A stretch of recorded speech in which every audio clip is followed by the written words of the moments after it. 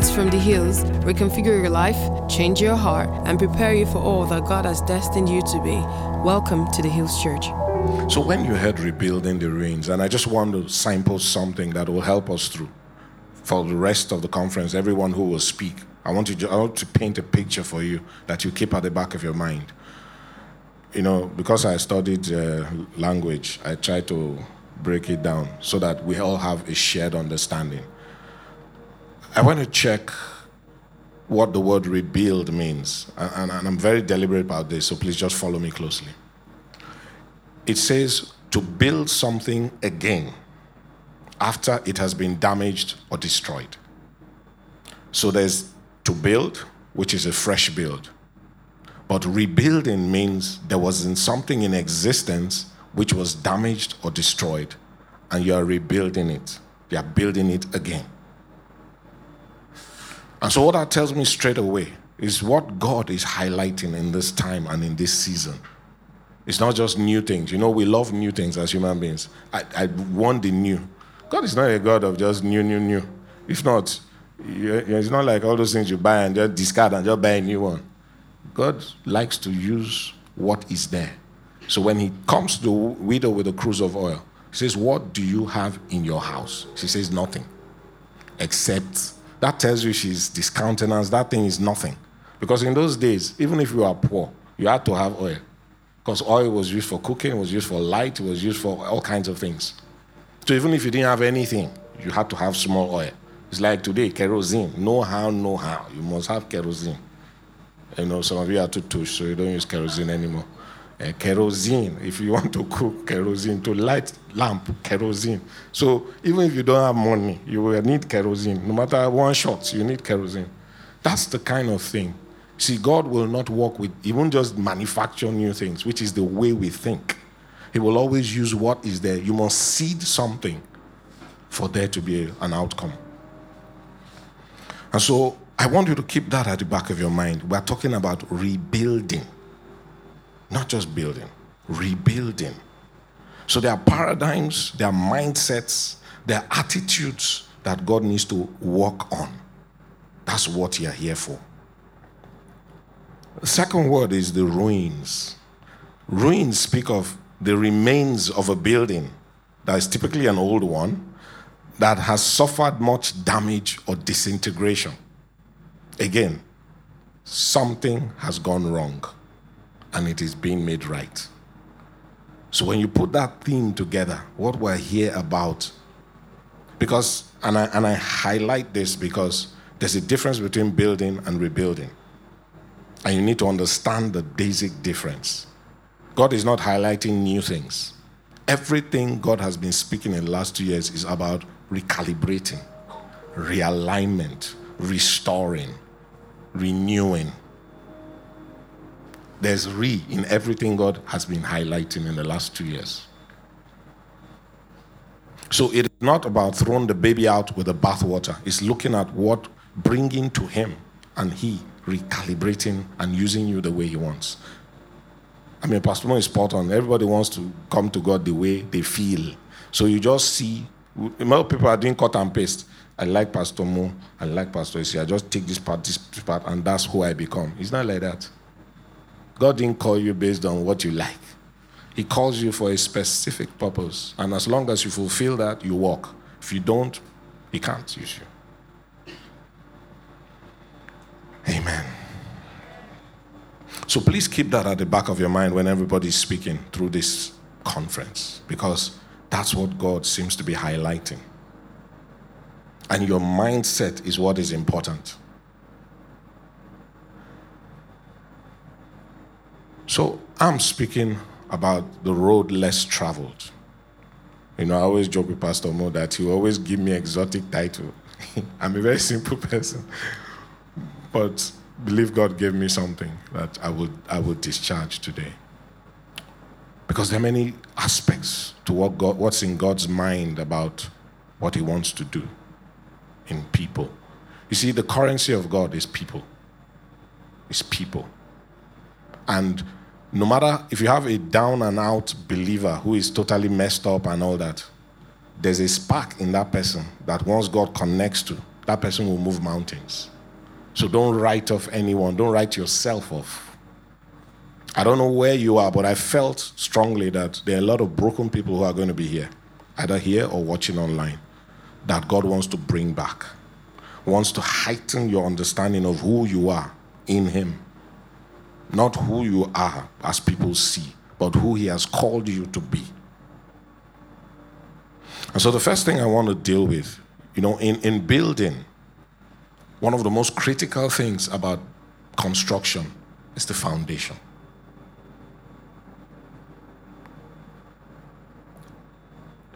The kind of building you're going to execute determines the kind of foundation you need. So it's not a one-size-fits-all.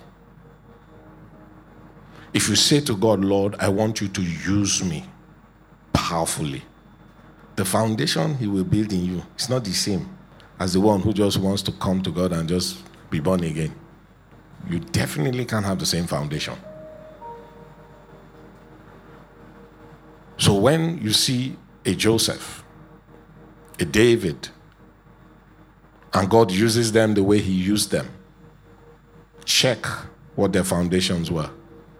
Both of them spent at least 15, 16 years in the wrong place. David running as a fugitive. He was crowned king. I was anointed king, but spent the next 13, 14, 15 years running. Joseph had the vision of being great and powerful, that even his family would bow to him. But he spent the next 16 years in prison, in slavery, away from home, broken, dejected. And all that is in the mind and the scheme of God. So be careful what you ask for. Because God has a commensurate foundation that needs to be built. And what the issue is in today's world is that most of our foundations are faulty. That is the problem.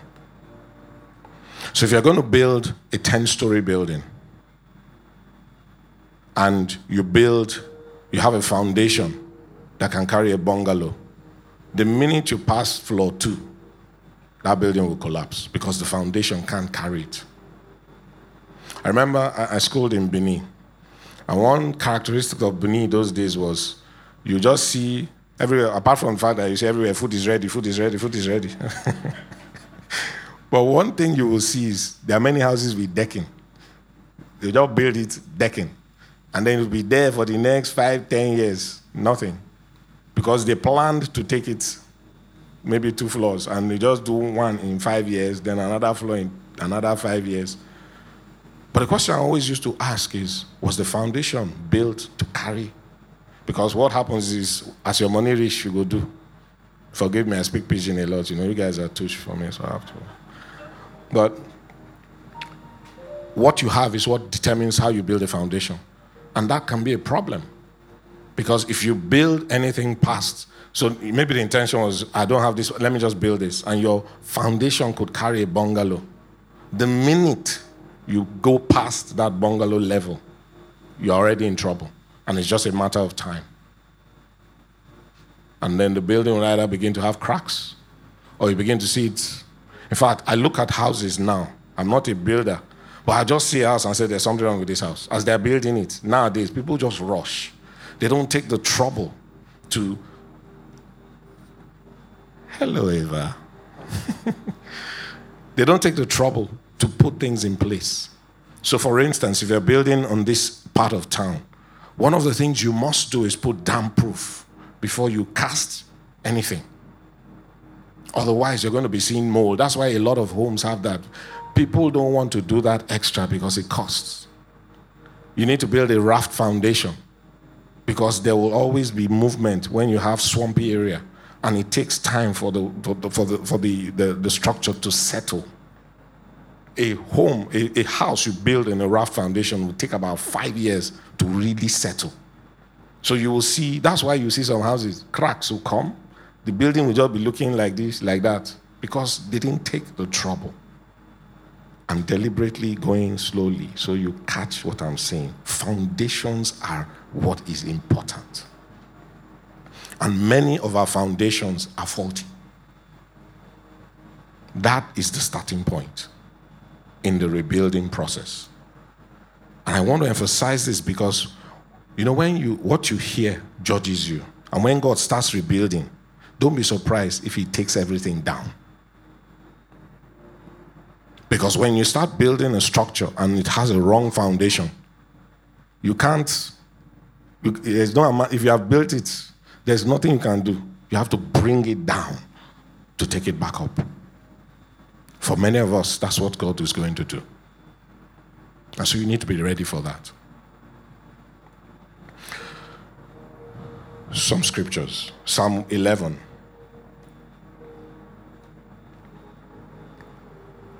Always be able to test anything anyone says by scripture. That's why it's a word conference. I can come and talk many things, plenty nice sounding things. If it doesn't check out in scripture, discard. Always test in scripture. Psalm 11:3 says, if the foundations are destroyed, it says, what can the righteous do? That means it's a hopeless case. If there's destruction to the foundation, then everything else is wasted. As Chi Girl would say, it's a waste. 1 Corinthians 3, verses 10 to 15. This is Paul speaking. He says, according to the grace of God which was given to me, he says, as a wise master builder, I have laid the foundation and another builds on it. He says, but let each one take heed how he builds on it. I pause. He says, I have the grace to build the foundation, and anyone can build on top of it. But not everyone can build a foundation. That's what it means. And that's why you should be deliberate about foundations. Because if you get it wrong there, everything else is wrong. So many of us are struggling. We have a desire to serve God with such fervor, but somehow things just, issues of life, somehow things just don't seem to add up. You need to go back to foundations. And I think that's what God is highlighting in this time. Verse 11 says, for no other foundation can anyone lay than that which is laid, which is Jesus Christ. It says, now if anyone builds on this foundation with gold, silver, precious stones, wood, hay, straw, each one's work will become clear, for the day will declare it, because it will be revealed by fire. And the fire will test each one's work of what sort it is. If anyone's work which he has built on it endures, he will receive a reward. If anyone's work is burned, he will suffer loss. It says, but he himself will be saved, yet as one who has gone through fire, meaning he will be scarred. The building process is not something you take lightly. There's precedence. You know, you must go through class 1 to go to 2 and 3. You can't just jump. Those days of double promotion, forget it. The syllabus today is too deep to be doing double promotion. Allow the child go through. Don't be doing, it's too old. Let the child go through. Because there are many adult children who haven't matured. They have matured in maths and science, but in behavior, they haven't matured. Sorry, madam, I asked them to look for you. Yeah. Yes, I asked them to look for you because right from the beginning, the Holy Spirit highlighted you, and I was just wondering what. And he said, it's like there's a posture when you come for these kinds of meetings. And that's what I was trying to get to, but I was waiting for her before I said it. There's a posture when you come for these meetings that is needed. And I just felt the Holy Spirit say, she has that posture. She's coming desiring me with a deliberateness. I don't know you. And then it seemed to say that she needs to watch me closely in this program. That just like Elijah said to Elisha, Elisha said, I want a double portion. He said, if you see me when I go, then you have what you want. So I felt God literally saying, if you see me, you will have what you are coming to me for. It's not that you're asking for things. There's a desire for God that you have, that he wants to address. And not long after that, you left. You went out. So I kept looking. So I just said to give you that while you're here, be here. Because there are things we come to God for. And what is needful is just, when you come to God, like Pastor Mo said, throw the watch away. It's not about time. I have this time. Let me just come and expect you to come. God, he has a very good sense of humor. He'll just be drumming his hands on the table. When you have gone, he will continue. We'll wait for you. When you come, you will start again. He will start. The clock will go back. So he's only going to tell you when he's ready. But if you think it's within your own time, forget it. So you will keep repeating the exam until he feels you have passed. That's why in this whole thing about rebuilding, be ready. Because there are things God is, sometimes it will frustrate you. You feel so frustrated. But you're the one frustrating yourself. Remember Moses went to get the 10 Commandments. He spent 40 days with God. And then he came down and saw the people. They were not patient. Even Aaron, his brother. We can lie, yo. He said, how did this calf come? He said, I don't know. Just threw the gold inside the fire. It came out as a calf. Something is Abba.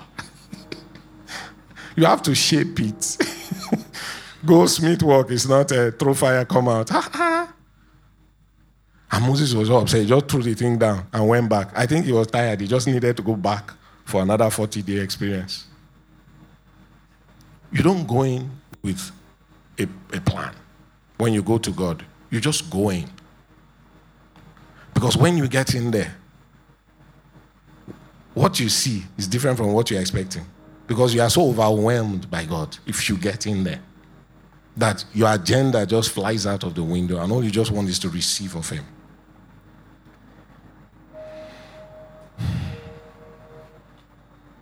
So I was saying that many people have foundation flaws. And it's every one of us. They're flaws. There's like an emptiness. There's like a void. And only God can fill that place. And what he is highlighting in this time is those things. That he wants to begin to correct them. So, you see, it's like when you treat, if I come to a doctor and say I have a fever, a lot of people self-medicate, so they just go and buy malaria medicine and take. A fever can come from different things. You have an infection, it will create a fever. You have COVID, it can give you a fever. You can have typhoid, it will give you a fever. You can have malaria, it will give you a fever.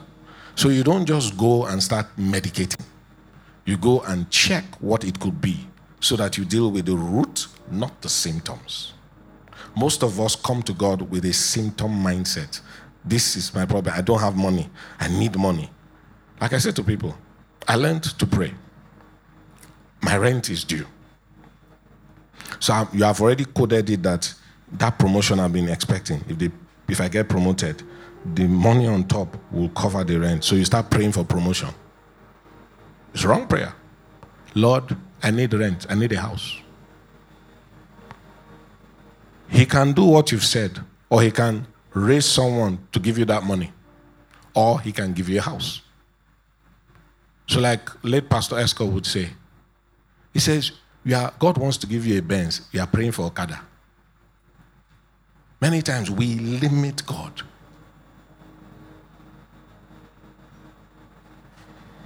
And so God wants to cure our foundations. If a building is structurally defective from the foundation, there are some that you don't have to bring down the building. They do what you call curing the foundation, because you now need to treat it. Reinforce with concrete in certain areas, do certain things, and then the building can carry. For some, you have to bring it down.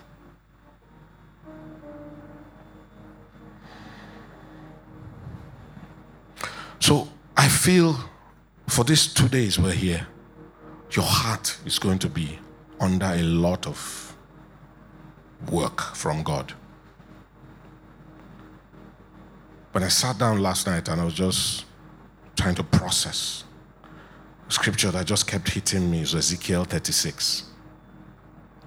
And that's why I know that God is going to deal with hearts a lot. And it figures, when you're talking of foundations, it's really about your heart. Ezekiel 36, I'll read 24 to 28. And this is God speaking to Israel at a time where they've gone through all manner of, all their bad behavior. They go into captivity. He says, I will take you from among the nations. I will gather you out of all countries, and I will bring you into your own land. Then I will sprinkle clean water on you, and you shall be clean. I will cleanse you from all your filthiness and from all your idols. And then 26 says, I will give you a new heart and put a new spirit within you. I will take the heart of stone out of your flesh and give you a heart of flesh. I will put my spirit within you, and I will cause you to walk in my statutes, and you will keep my judgments and do them. Then you shall dwell in the land that I gave to your fathers.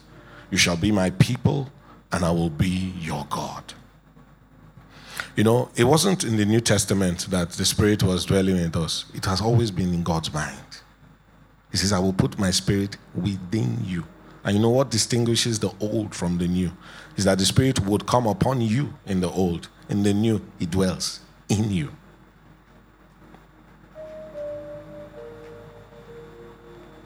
Our mommy, welcome.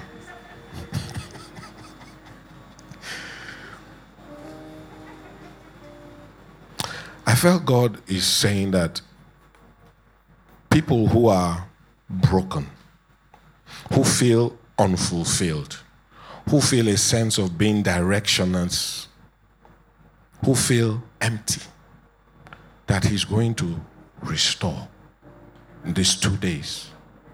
That's why I say open yourself. Because there are certain surgeries that only God can do.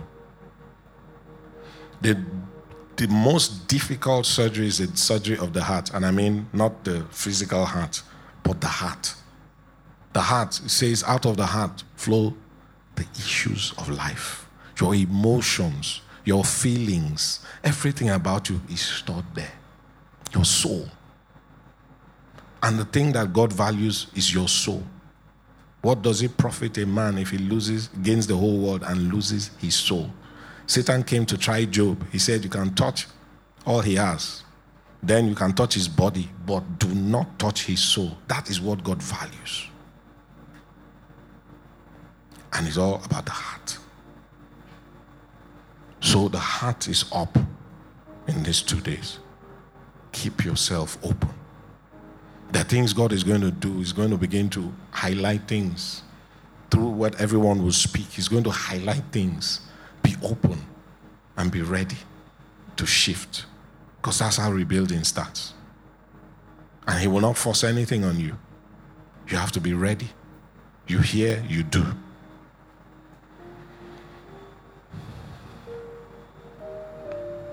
Just shut your eyes. Lay your hands on your heart.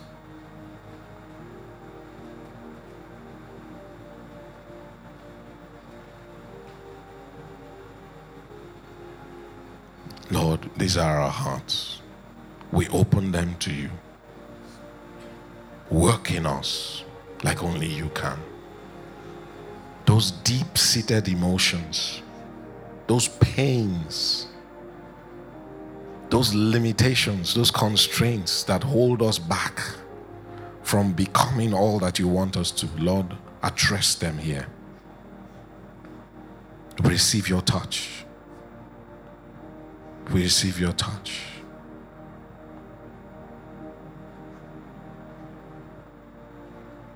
In the name of Jesus. Amen. I feel such a gentle presence.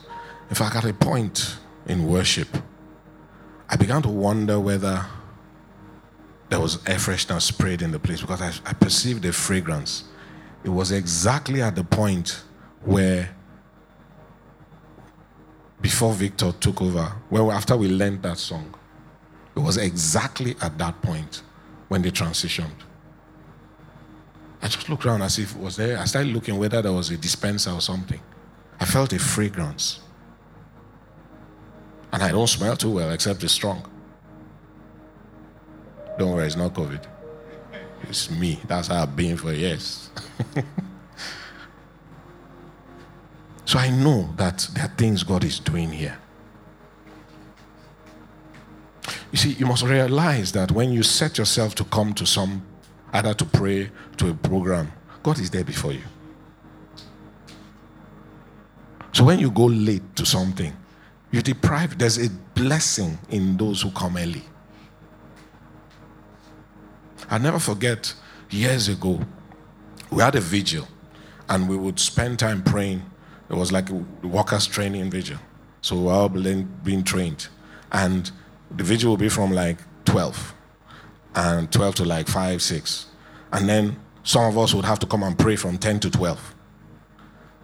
So one particular day, by the time we finished praying at 12, I felt the vigil was over. There's nothing they said that day that I hadn't picked.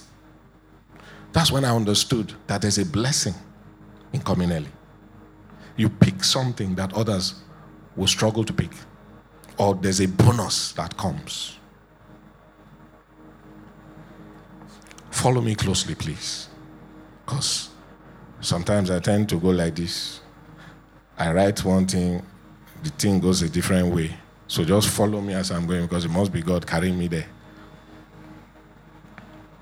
Now, I want to deal quickly with, please, Pastor, how many moments do I have? So I want to just manage them. 20, 30. I want to use, again, I go back, my topic is the road less traveled. Please keep that at the back of your mind. I will get there, but you might hear certain things, and I will tie it up in that place. There are two stories I want to deal with to highlight. I feel very strongly, and that's why rebuilding is very deep, resonating so deeply with me, because God wants to rebuild. It's not building, and I emphasize it again. He's rebuilding. That means he's going to take what was there and work with that. He's not building new things. The dispensation we live in, I smell that fragrance again. Karabosha. Thank you, Lord. Thank you, Lord.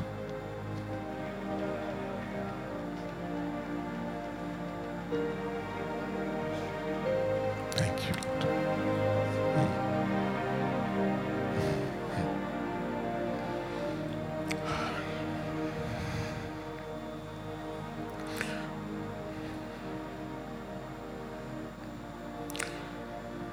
So, I know that there are people who have a lot of, like I said, faulty foundations, things. How I came to Christ. I always had this notion that you needed to be perfect to walk with Jesus. I came from an Anglican background. I hardly used to go to church, but I decided in my late 20s to just get serious with God. And all it started was, I didn't used to go to church, maybe Christmas, Easter, those periods, watch night service. So I determined that year I'm going to start going to church regularly. And I remember it was in All Saints Church, Yaba. The person who preached at that watch night service said, look, when you make a resolution, we make New Year resolutions and we break them within a few days. He says, don't be ambitious. Don't set one major target. Just do something simple that you can keep going. That what is important is to keep doing it over and over till you become good at it. And so I said, okay, I'll be coming to church every Sunday. Then I said, you to wake up and come for 10 o'clock service, by 11 you'll still be sleeping. How will you do it? You just wake up and say. So I said, okay, let's arrange ourselves well and see how we'll do this thing in line with what he said. And what I did was, I was 27 then. I had not done confirmation all the years. It was a fight my mother and I had over the years. I just said, every time we are 10, 11, thereabouts, we do confirmation. I said, I'm not going to do it. I want to know what I'm doing. She said, what do you mean? Everybody's doing it. I said, I don't know. What did I know? But I just thought, I need to know what I'm doing. And that's why I refused to. She couldn't understand it. First, I said, I'm not doing it. We dragged this thing for years. I just didn't do it. But that day, I just said, I'm going to sign up for confirmation classes, which I did. Maybe that will help me be coming to church more, because I was looking at a practical way, and we must do that. We hear big words, word of prophecy, and you just want to walk in it. It's not like that. You need to work it. You need to steward it. You can't just wake up and it happens. So I signed up for those classes. I was Agbaya. There were 2 of us. The rest were like 10-year-olds. Then you just see us, Papa and Mama. You just think we're the class monitor. I remember the first day that the Reverend took us. He says, the Bible is the Word of God. That when you open it to read, don't read it like a storybook. He said, Psalm 119 verse 18 says, open thou my eyes that I might see wondrous things in your law. And he says, pray that before you read the scripture. And I took it to heart. A lot of what I know in scripture came from that. I will go to church, they will confirm what I just read, rather than learning from what that signposted my walk in the early days. And that's how I started. After the confirmation, I was lost. What do I do? That's how God led me to one worship program. As I entered the place, it was like, that was a Papa Parish. It was like heaven. You know, I've always liked music. It was like, this is it. And the funny thing, service started at 9. The one I'm struggling to go for at 10, I would make that one at 9. So I was vacillating between the two.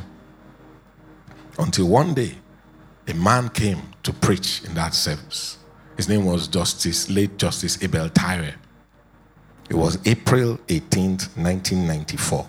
I remember the day. I don't know what he said. But my mindset had been, you cannot come to God except you're perfect. So I had a healthy respect for any pastor, reverend. I just felt these are solid people. But then you go for a party after dedication, they'll drink beer with you. So I just thought there's a problem here. But I still felt I cannot be perfect. I don't know what that man said that day, but all I heard was, God does not want you to come to him perfect. Come as you are, and he will make you perfect. I just found myself in front. That thing brought release to me. And that has signposted my walk with God. I do not try to be perfect. I am not perfect. I am not trying to be perfect. I'm just trying to come to him. He will make me perfect. Very simple. It's such a relief. So, because sometimes we put ourselves under pressure trying to be perfect. He didn't send you to that. He said, come as you are. And so he's calling people today who are walking in condemnation about faulty foundations, about secret things you've kept, and that limit you and hinder you. And he wants to address them. He wants to restore the foundations. God will help me to deal. Let me quickly look at the 2 characters. The first one is in Joshua chapter 2. And that is Rahab.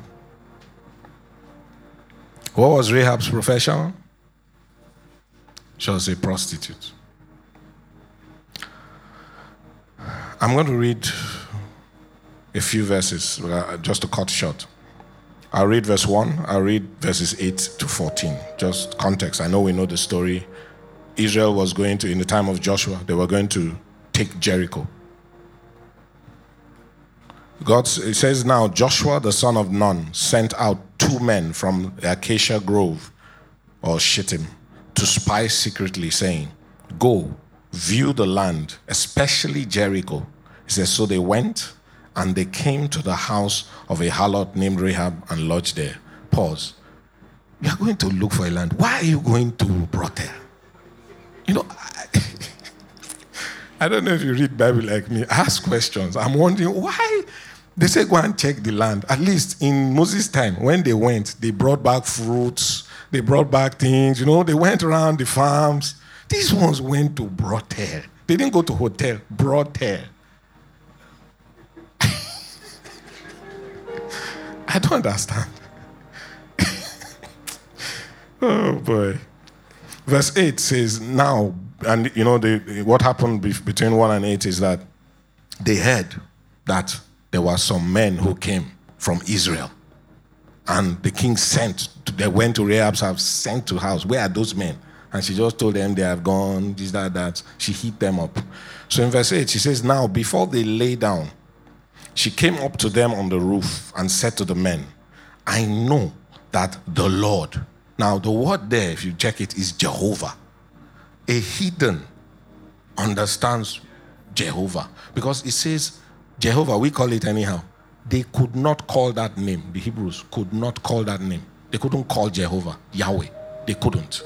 It was sacrilege to call the name. So, what people would call, where I'm going is, how did she know Jehovah? How did she know? Because they don't even call his name. They just refer the God. But she said the Lord, Jehovah, Yahweh. Keep that thought. He says, I know that the Lord has given you the land, that the terror of you has fallen on us, and that all the inhabitants of the land are faint-hearted because of you. For we have heard how the Lord dried up the water of the Red Sea for you when you came out of Egypt, and what you did to the 2 kings of the Amorites who are on the other side of the Jordan, Sihon and Og, whom you utterly destroyed. And as soon as we heard these things, our hearts melted. Neither did there remain any more courage in anyone because of you. For the Lord your God, he is God in heaven above and on earth beneath. Now therefore, I beg you, swear to me by the Lord, since I have shown you kindness, that you also will show kindness to my father's house and give me a true token. And spare my father, my mother, my brothers, my sisters, and all that they have, and deliver our lives from death. Pause. You're not talking of yourself. You are saying everybody with me, save them. You know you don't deserve to be saved. So at least you will beg for yourself. You are begging for everybody. Chiboldo. Verse 14 says, so the men answered her, our lives for your lives. You know, in those days, they didn't need to do, I swear. That's what it means. That means our lives will be taken for your lives if anything happens contrary to what we've said. That's an oath. It says, our lives for your lives, or for yours, if none of you tell this business of us. And it shall be, when the Lord has given us the land, that we will deal kindly and truly with you. And we see that that's what happened. She let them down by a scarlet rope, and they went. And when they came, Joshua said, go and bring Rahab, her father, her mother, and all that they have, and bring them out, and then destroy the city. And they did that. And he says she lived with them in Israel.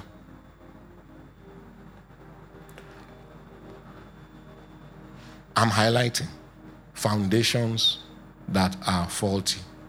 It can't be more faulty than being a prostitute. And she was wealthy. She had made wealth from that because it says her house was on the wall. So the wall was like Lekki, VI, Banana Island in those days. You had to be wealthy to build on the wall. So she had made wealth from this thing. But yet, God could honor her request. The only other person I've seen like that is Paul, when he was going to be shipwrecked. He says, the angel has said, all of you will be saved. None of you will be lost because of me.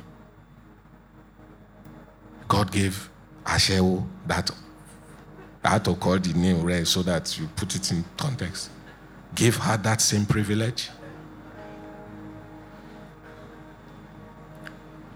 What is your issue that has hindered you from letting God walk in and with you?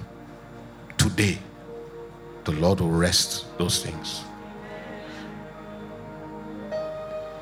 Hebrews 11, verses 30 and 31.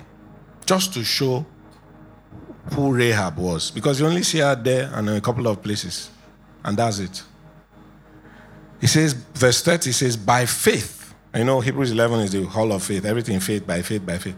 He says, by faith, the walls of Jericho fell down after they were encircled for 7 days. And then by faith, the harlot, he raised it there again, harlot Rahab did not perish with those who did not believe when she had received the spies with peace. What is faithful about that? But go back to what I said. The Lord. She kept saying the Lord at least 2 times in that scripture.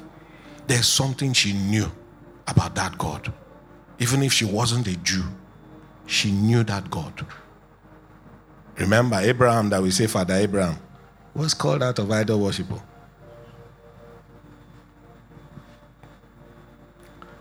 God can call anybody. I'm here today. I told you my story.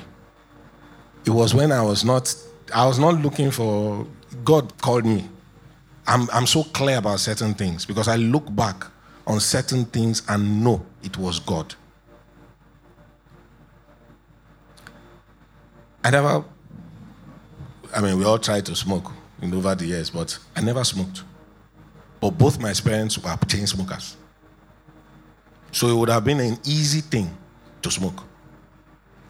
But I just somehow didn't. When I was in university, Pastor Kanema and I, we used to DJ a lot. So the happening parties, we DJed in them. But I had a code that quite a few of my friends were in cults. But I can DJ for your party, but not your cult party. Where did I get those kinds of values? I don't know. But I was very strict about them. What did I know? I was not born again. I didn't know God in any way. So I know that it's not where you are. And I'm highlighting this so that you know it's not where you are or where you think you are that matters. It's where God says you are and where you are going to in Him. So I feel today some people need to release that thing that's been holding you chained. It's in the mind. Because God doesn't see you the way you see yourself or you think you are. The way He sees you.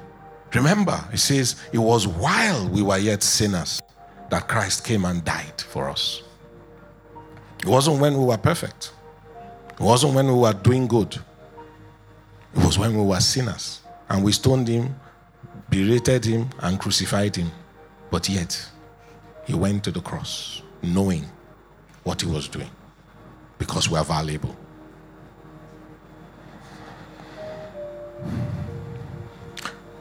Matthew 1:5, final thing on Rahab.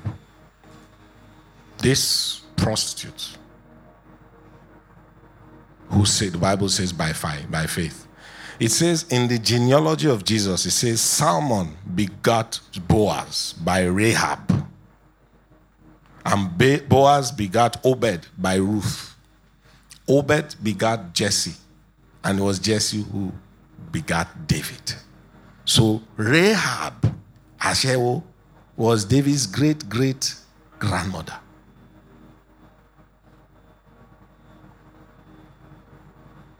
What honor can that be? Someone who started out as seemingly nothing, God can use in such a powerful way that when we all read scriptures, if the world tarries 10,000 years, you'll be reading about Rahab. What is that thing that is holding you back? And thinking God can't use you. He can use anything. He can use anyone. Just release yourself.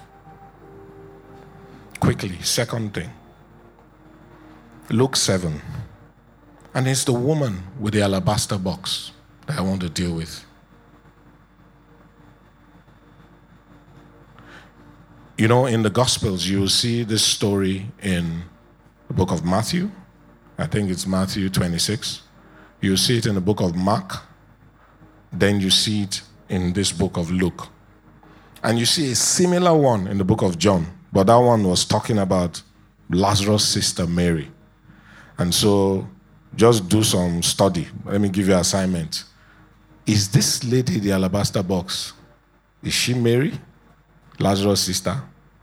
Or is she Mary Magdalene, who Jesus cast out 7 demons from? Or is she somebody else? Go figure. That's the assignment, and I will ask you the answer tomorrow. So if you like, don't go and check it.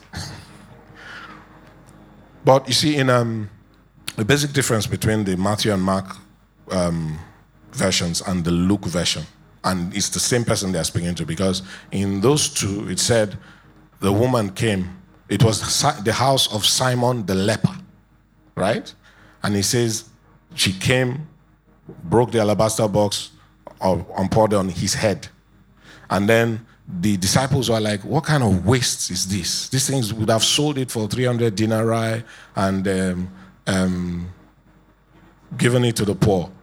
And immediately after that, Judas now went to tell the chief priest, in fact, I'm ready. Because he must have been calculating the 300 denarii. They are just depriving me of what I would have chopped. So let me just go and collect. But in the Luke version, which we'll see, there's a slight difference. But how you know it's the same person is because his name is Simon. And let me take it from verse 36. I'll read 36 to 38. It says, then one of the Pharisees asked him to eat with him. And he went to the Pharisee's house, and he sat down to eat. And says, and behold, a woman in the city. Sorry, give me a second. A woman in the city who was a sinner, when she knew that Jesus sat at the table in the Pharisee's house, brought an alabaster flask of fragrant oil. And she stood at his feet behind him, weeping. And she began to wash his feet with her tears. And she wiped them with the hair of her head. And she kissed his feet and anointed them with the fragrant oil. And verse 30...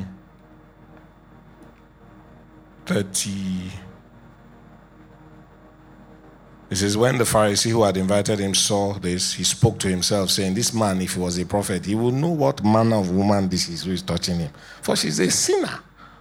Likely she was a prostitute too. And says, Jesus answered and said to him, Simon, that's why I say I know it's the same person, I have something to say to you. So he said, teacher, say it. And gave him a parable about a certain creditor who had 2 debtors. One was 500K, the other was 5K. And he said, he forgave both of them. He said, who would be more grateful? He says, the one who would forgive higher. And in verse 43, the second part, he says, and he said to him, he says, I suppose the one, okay, sorry. He says, I said to him, you have rightly judged. He says, then he turned to the woman and said to Simon, do you see this woman? I entered your house. You gave me no water for my feet, but she washed my feet with her tears and wiped them with the hair of her head. You gave me no kiss, but this woman has not ceased to kiss my feet since the time I came in.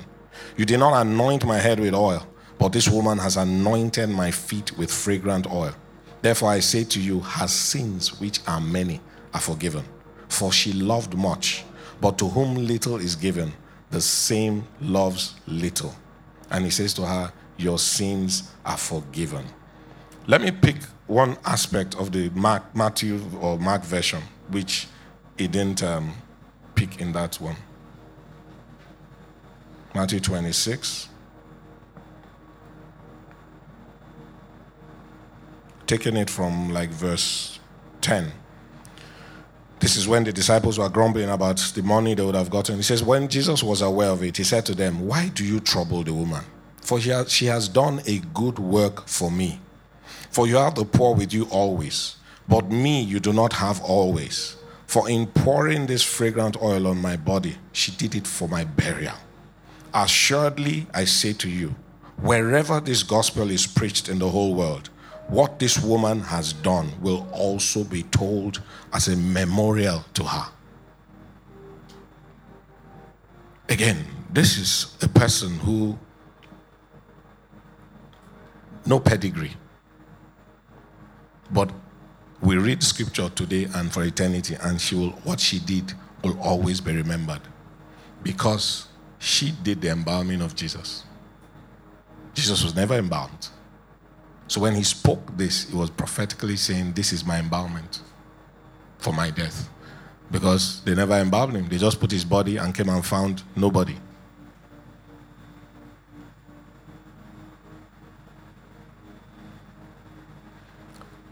Again, what honor to someone who seemingly we would discount and say this one can be anything, can't amount to much.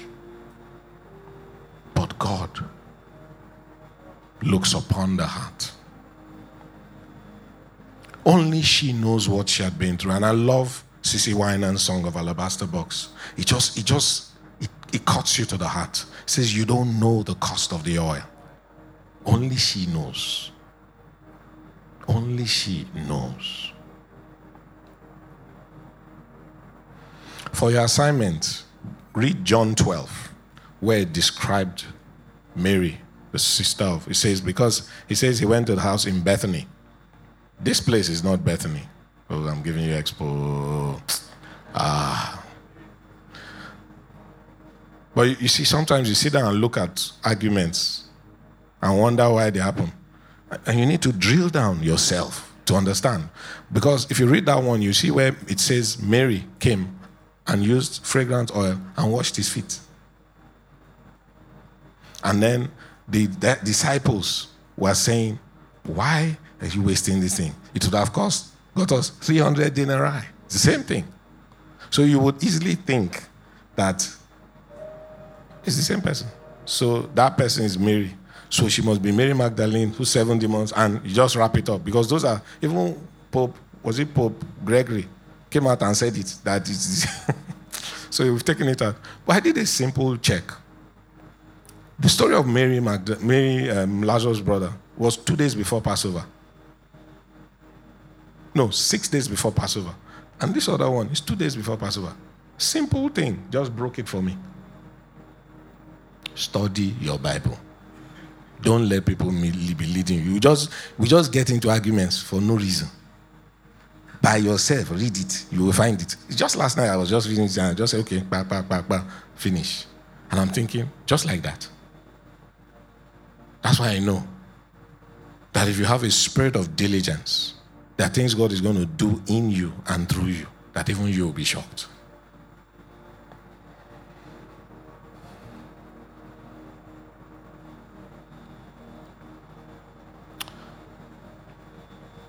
What I see in these two women is the potency of the recovery power of God to restore beyond compare.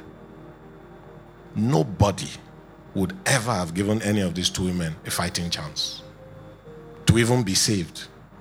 You know, the scripture talks about being scarcely saved. How much more being used the way they were used? What's your issue? Is nothing.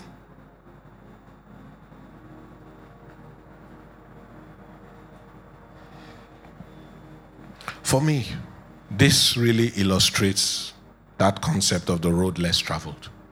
Because the road less traveled means something that is unconventional. Something that is not the norm. And scripture fits perfectly in that direction. Many are called, but few are chosen. Because those ones choose to swim against the tide. If these women came to our church today, if they sat there, everybody will move this way. They came dressed like them when they go to Quilox. If they came there now, some people just move as if they have COVID.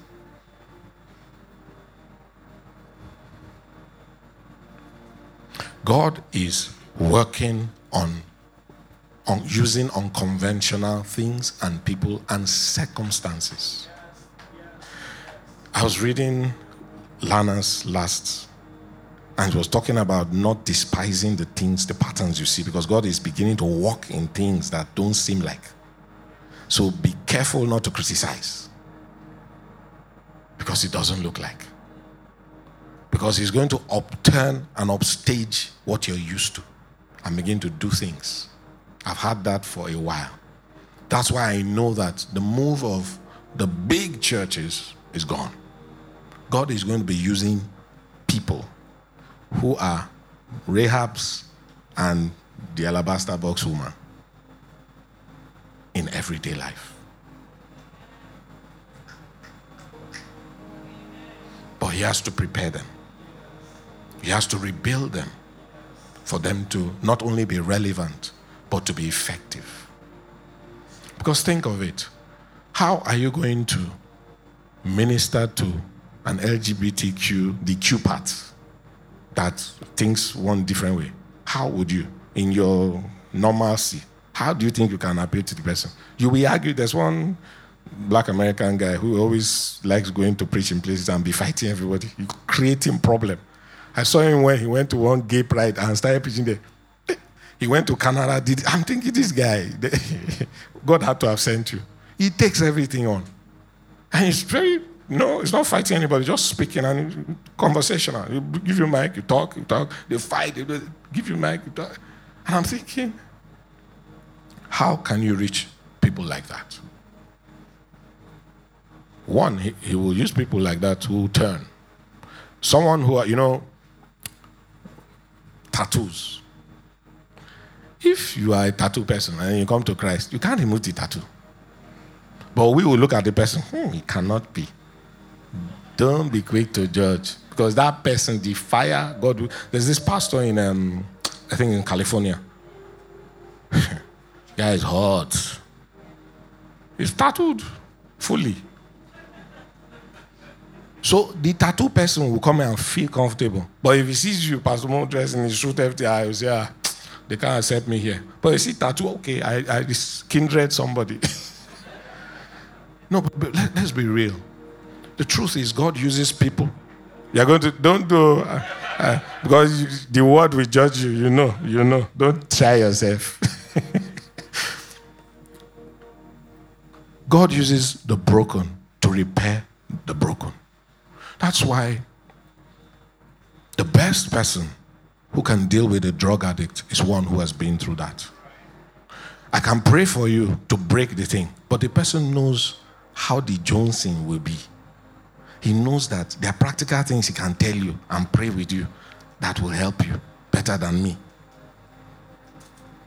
A rape victim is the best person to minister to a rape victim because they know the stigma it comes with. They know the pain, the brokenness. I had one that was so pathetic that it broke me. A 14-year-old girl who had been raped first when she was 9 and again when she was 12. And her father said, you must have caused it. And I'm thinking, what kind of father is that? That girl is damaged.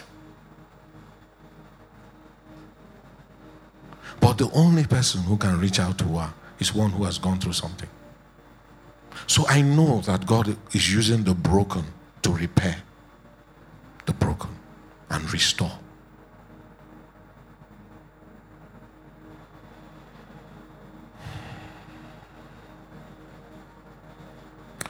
This leads me to what I want to anchor it on, and then I can shut down.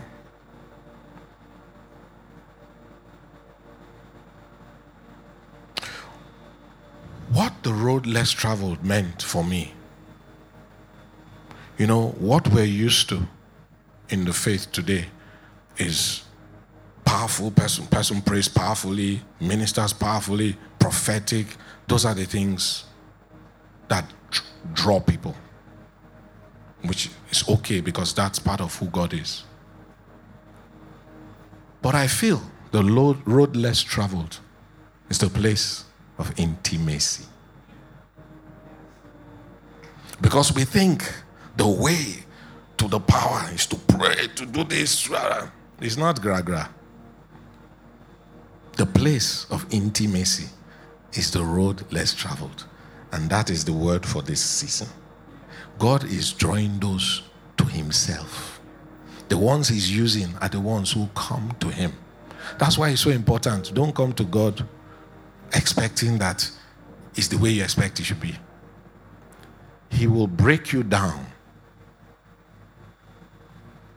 before he will use you. And it's, you see, intimacy speaks of vulnerability. It speaks of being able to say, Lord, I learned early, I joke, these two people, when they pray and they preach, you can wake them up, they'll all be preaching and praying like me. And also, I just have myself. Very simple. I not get power. It's important to be comfortable in God. Be vulnerable. If I try to be like them, I will wound. When Pastor Mons goes like, I can't shout. I just be, and God will still get the job done. But many of us are not comfortable in who we are. And that's why we can't spend time with God. Because intimacy means you come to him, just drop everything and just be with him. That is the road less traveled. And that's what you need to go and get into. Become intimate with God. It's not in praying 10 hours. It's not in reading the Bible 10 hours. It's just in being there. Being open. Being vulnerable. Saying, Lord, I failed. I don't have power.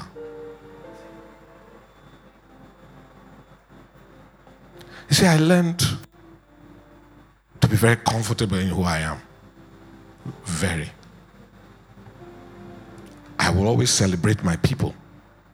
And I don't envy because I cannot be like them. I can only be the one God wants me to be. Then he can use me. But when you try to be who you are not, he can't use you because that's not where he sent you.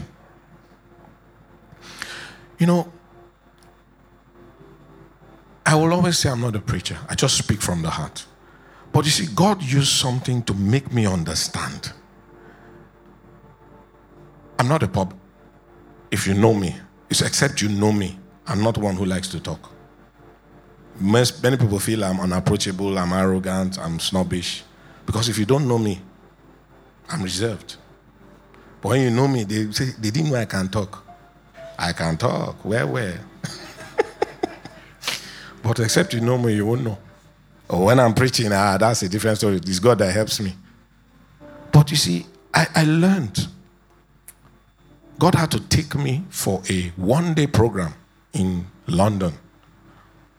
In our company about, I missed one that was in Belgium for a week. So they gave me a compensatory one. It took me there to make me understand what he had done. Because what it is about being speakers. I work in public affairs, so being able to speak on behalf of the company. So they give you a simulated situation where you're going to be addressing someone, addressing people, they give you a topic, you try and convince people. What they did was, I was addressing like a community. They had planned it among themselves that they would be like protest. They even did placard. I didn't know. So I'm there trying to convince, scenario situation. And they just brought up placards. No, you. And I was just calming down, just talking. So the guy told me later, he says, are you used to public speaking? I said, no, I've never done public speaking outside of what I do in church. He says, you are natural. He says, we literally believe what you're saying because the way you convey, not passion, but you convey genuineness. It broke me because God had to take me out for a one-day program to show me what he was doing with me. So I understood thereafter that I need to be real. I need to say it. I don't say it if I don't feel it. It has to be something because I only convey, so I cannot form.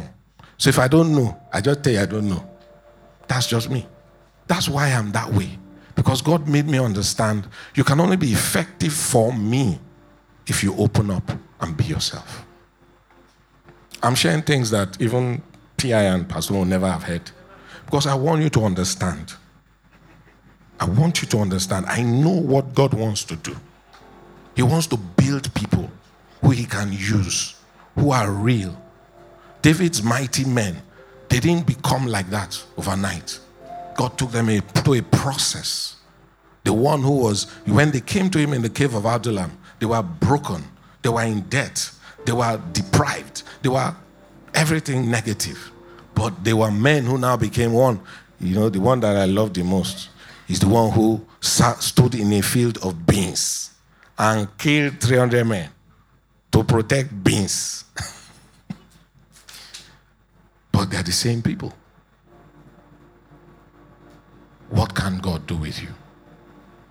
What can't he do with you? It starts from the place of intimacy. That's what God is calling us back to. In that place, he molds, he shapes. Or as he said in Jeremiah, he will break, he will uproot, then he will plant and build. It's in that place. It's in that place that he recalibrates you. That's why worship is so intense for me. Just in the place of worship, God brings insights, deliverances for me. I'm my best when I'm just with him alone. I just break down. I cry anyhow. It's okay. I'm not ashamed. I cry here now if you don't take time. I'm not trying to press anybody. But when you are open to God, he can use you. There are things we need to let go for him to be able to use us. And I'm trusting he will let them go in these 2 days. Let me wrap 2 scriptures. Isaiah 58:12, scripture about fasting. It says, the kind of fast I've called you to. It's not the one where you exact upon your servants. It's not the one where you behave badly. It's the one where you're open. Verse 12, it says, those from among you shall build the old waste places. You shall raise up the foundations of many generations. It says, you shall be called the repairer of the breach, the restorer of streets to dwell in. The Amplified says, and your ancient ruins shall be rebuilt. You shall raise up the foundations of buildings that have laid waste for many generations. And you shall be called repairer of the breach, restorer of streets to dwell in. And the final scripture is where Pastor Fred started from. That's why I was laughing. Amos 9. That what God is restoring is the tabernacle of David. What does that tabernacle speak of? You see, David wasn't who he was because he worshipped. He was who he was because he was intimate with God. I don't doubt that there are many psalmists who played better than him. But the issue was when he came, God honored what he did. That's why Saul, with this evil spirit in him, they were playing music too now. They were praying. They were doing everything. But when David came with his harp, the spirit would leave. Because he was intimate with God and had the strength. That's why I say, bring yourself into that place of intimacy with God. That's where you will discover yourself. That's where you'll find who you are. That's where God will express himself to you. Daniel is my go-to prophet. Daniel was not brought up as a priest or as a prophet, but he was one who God downloaded answers to. The angel came to him and said, I have been sent to bring you understanding because you are beloved. The friends of God are the ones who he reveals himself to. It's only those who are intimate with him that he reveals himself to.